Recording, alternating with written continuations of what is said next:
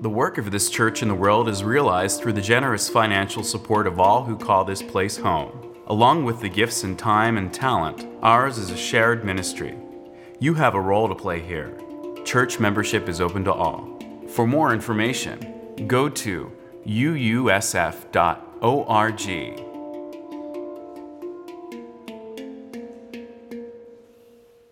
When I think of Thanksgiving, I think of pear salad. In spite of its name, there's no lettuce in pear salad, no dressing of any kind, no vegetables at all, actually. It is a salad only by that peculiar Midwestern definition where cookies and whipped cream count. You blend together some lime jello and Cool Whip and cream cheese and canned pears, and the result is a bouncy, gelatinous blob the color of spearmint toothpaste. It's entirely unclear whether pear salad fancies itself a dessert or a side dish, and I'm not sure I can rightly claim that it's tasty. But I have never been more excited to make and to eat pear salad as I was this past Thursday. With so much changed, with so many once taken for granted realities disrupted, the traditions we can maintain feel all the more precious. Other than pear salad, little about this Thanksgiving felt conventional. Instead, this past Thursday felt to me like a testament to the deep creativity and resilience that can rise to meet limitations. I was heartened to hear about Zoom gatherings of people from across the country and around the world, about extensive phone trees and text threads spanning generations, gatherings of 2 or 3 people with tables nevertheless ready to feed 10, the porch drop-offs and mailed care packages and small meals on opposite sides of garages and spread out across backyards. All of these different expressions of Thanksgiving gatherings reminded me of what's possible when we are forced to reimagine how we do things. This year forced us to ask, what of our familiar, comfortable Thanksgiving is worth preserving? And what of it might we need to reimagine or transform?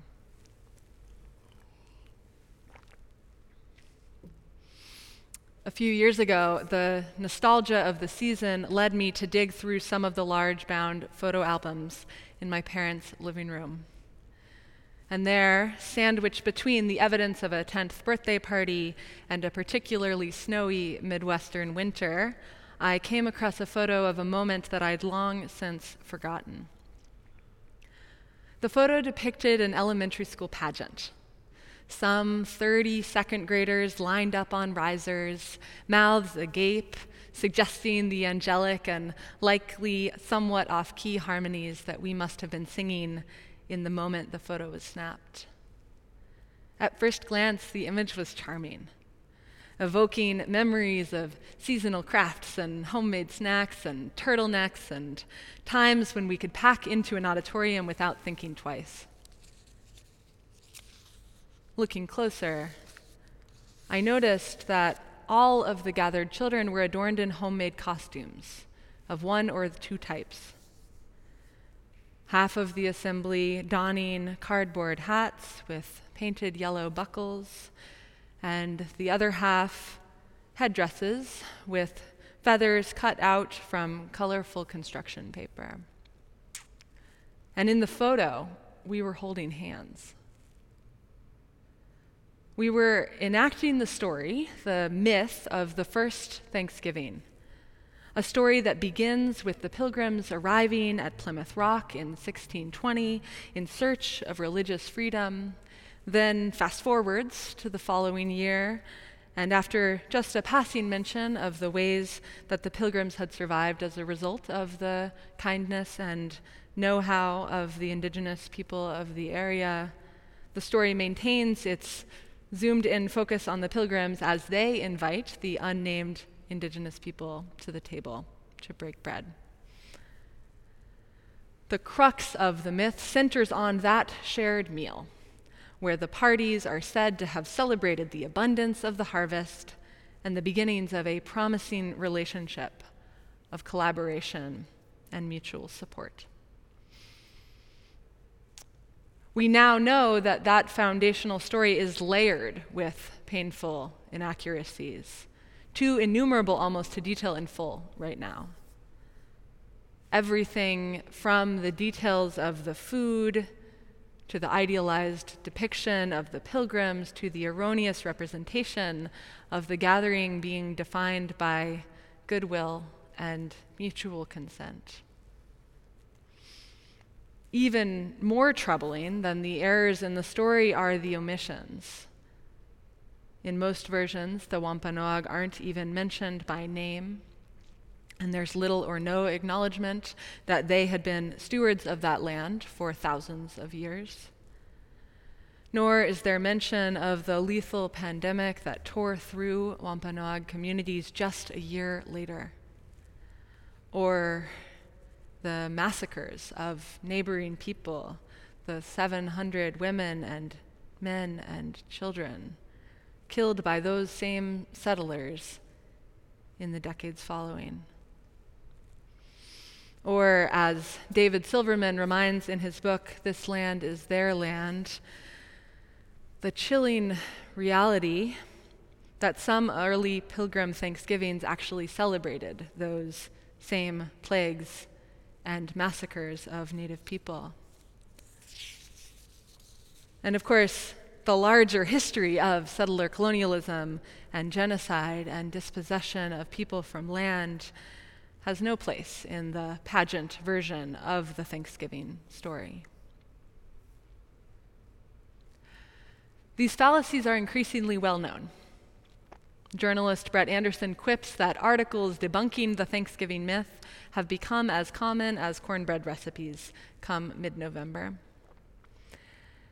And that change in the conversation is something to be grateful for. But after a year where we've been called to a deeper reckoning with the United States' foundational relationship with white supremacy, and to a deeper understanding of the past and present consequences of institutional racism, perhaps more is required of us. For we Unitarian Universalists, there is a particular mandate, not only that we reconsider Thanksgiving, as we called ourselves to in a 2016 resolution of the General Assembly, but that we acknowledge and reckon with our faith forebearers' role in promoting and developing the whitewashed version of a holiday. This week, the Reverend Susan Frederick Gray, president of our Unitarian Universalist Association, preached that an important piece of this work is examining and debunking the Thanksgiving myth and owning our tradition's role in its creation. We are called not just to remember, but to remember, to put back together a more whole version of the Thanksgiving story, to tell the parts of the story that are often glossed over or left out entirely, and to reckon with the role that this story has played in supporting the ongoing project of settler colonialism. One element of that reckoning, I think, is acknowledging why the myth of Thanksgiving has had such staying power, such appeal. Part of the reason, according to Chris Newell of the Akamwat Educational Initiative, is because the Thanksgiving story came into public consciousness decades after the event that it describes, intended as a unifying origin story that would promote nationalism following the Civil War. But there's another component, too, that I think is actually harder in some ways to reconcile. As shocking as it was to come across that photo depicting the very way that the Thanksgiving myth has been passed down through generations. It was even more troubling to remember that as a second grader, I loved not only the crafts and the songs from that day, but the story itself. The celebratory shared meal, the vision of people coming together across cultural differences to share in gratitude and thanksgiving. It's compelling. And the prevailing vision of a welcoming Thanksgiving table is modeled in that image, held up as a table where all are welcome. We're invited or even required to connect across our differences. A table where our deep appreciation for the abundance of our lives together might transcend, if only for a meal, the forces that otherwise keep us apart. Could you hear that vision in Dennis's reflection? There's the vision of a table with such abundance to be shared, such a foundation in gratitude that it would require us to invite in even the most difficult person we can imagine. It's a beautiful vision, and I'm glad that many of us do our best to enact it in some way or another each year. But if our vision of a welcoming Thanksgiving table is rooted in a falsified origin story, one that obscures foundational violence, can it really be a welcome table at all? Our individual experiences of coming to the table are, of course, deeply particular, shaped by each of our identities and personalities and relationships with others, making the rare moments where patterns emerge all the more instructive. On an afternoon in early December several years ago, a friend and I made our way across town to an acquaintance's queer potluck. We sat together on the floor, sharing in vegan mac and cheese and leftover sweet potato pie while the host invited some preliminary introductions. But before long, the conversation took a vulnerable turn.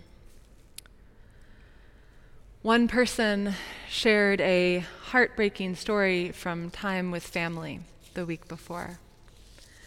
And without any prompting, half a dozen other people followed suit. While the details differed, the crux of these stories was the same. These were stories of painful family gatherings, stories of being invited to show up, but only partially. Stories of leaving behind parts of oneself for the sake of keeping the peace or keeping others comfortable. Some stories of being asked explicitly to do so. In these stories, people had been welcomed to the table, but conditionally. Whether the condition was adapting one's authentic gender expression or just quietly stomaching painful comments couched as jokes, the welcome was partial at best. The stories shared that afternoon were a potent illustration of the ways that the vision of a welcoming Thanksgiving table falls short, not only for the indigenous people at our tables, but for so many others too. I know that it is not just those of us who are LGBTQ who have had such experiences. When we put a magnifying glass on these failures, we can see that elements of the original Thanksgiving myth trickle into contemporary expressions of the holiday too. The presumption that harmony requires that some concede or conceal parts of their wholeness, that assimilation ultimately supports unity, that politeness compels us to avoid acknowledging discord or conflict or harm beyond the table itself, that the dominant center must be preserved at all costs, and thus that the burden to adapt and keep quiet falls to those at the margins. To the extent that our vision of the promise of the Thanksgiving table has its roots in a harmful myth that covers up a violent history, then perhaps that vision too needs a deeper address. As the Reverend Susan Frederick Gray concluded in her reflection about the Thanksgiving story, we must make visible and dismantle harmful narratives, beginning with how they live in ourselves, if we are truly to be about the work of liberation and justice. Now, I don't think that this requires that we abandon the most inspiring and beloved parts of the holiday altogether. But we have work to do to ground in the truth-telling and reparation that are required to heal the ongoing legacies of colonial violence. And that as we dismantle the destructive narrative at the heart of Thanksgiving, that we might need to intentionally look elsewhere for new narratives, for the vision of the welcome table that we long for. You might have noticed that the tables that were so artfully described in Dennis's reflection and in our reading by Joy Harjo were not Thanksgiving tables, but kitchen tables. They described tables that bear the brunt of everyday life, tables that hold paperwork and clown costumes and babies and gossip, tables that are capable of holding death and loss and change, too. These are tables that have room for whole selves and whole lives. And as in Joy Harjo's vision, tables that have room for brokenness, too, that can be places where we put ourselves back together again. Perhaps most importantly, these kitchen tables are host to all this stuff of life, not just once or twice a year, but day in and day out. What's potentially most harmful in the Thanksgiving myth is the way that it leaves out what came before and what came after. That even if the meal had been as harmonious as the myth would have us believe, that vision is shattered anyway by the lack of regard for the Wampanoag and indigenous people across the country that immediately followed on its heels. In much the same way, true reconciliation with that painful history requires acts of remembrance, repair, and solidarity that are consistent and continuous. Coming to the table is an ongoing practice. So how will we show up tomorrow and the day after that? How will we show up for our families and our neighbors and those that we do not know at all? In this moment, when our tables are definitively changed, how will we bring into being a renovated version of the welcome table? How will we keep coming to that table such that there is room for all of us? So that there is room for repair and healing and atonement, for joy and sorrow, for suffering and for gratitude, for the good stuff and the hard stuff, and everything in between.